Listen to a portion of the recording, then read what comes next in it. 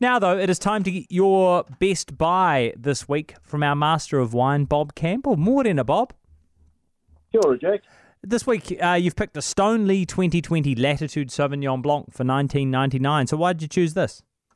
Well, I just recently tasted the full range of Stoneleigh wines. There's quite a few different levels within Stoneleigh, 19 labels in total, and this was a standout wine to me. It's a sort of classic example of the aromatic style that really put New Zealand Sauvignon on the world map. And it just reminds me how good Sauvignon Blanc or our Sauvignon Blanc can be.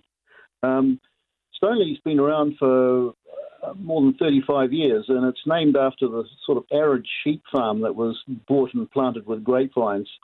I was in the marketing department of Corbins who launched the wine when we were looking for a name, and Stoneleigh seemed to be a perfect fit. There's a nostalgia connection there as well, I should confess. Yeah. Well, there's nothing wrong with that. Yeah.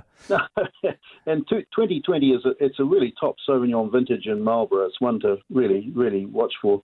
Actually, because it's Prince Philip's funeral, and we should acknowledge the royalty.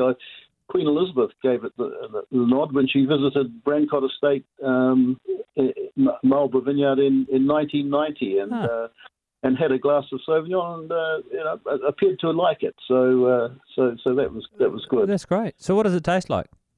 Well, classically punchy Marlborough Sauvignon with sort of lots of passion fruit, lemongrass, and sort of gooseberry flavours. It's got lovely purity. It's a really attractive fruity acidity. And a really crisp, dry, mouth-watering finish. I think it's just great value. Nice. Okay, yeah, it sounds fantastic. $19.99, you reckon it's pretty good value as well?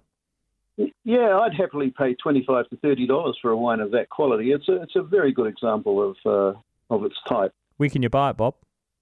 Well, I found it at the Good Wine Company in Auckland for $17.99, which is a good buy. I couldn't find it at either of the supermarket chains, but it could be in the pipeline. It might just be a recent launch. So just keep an eye open for it if you're supermarket shopping. It might even be $1 or $2 cheaper there. And if you can find a bottle, what's a good food match?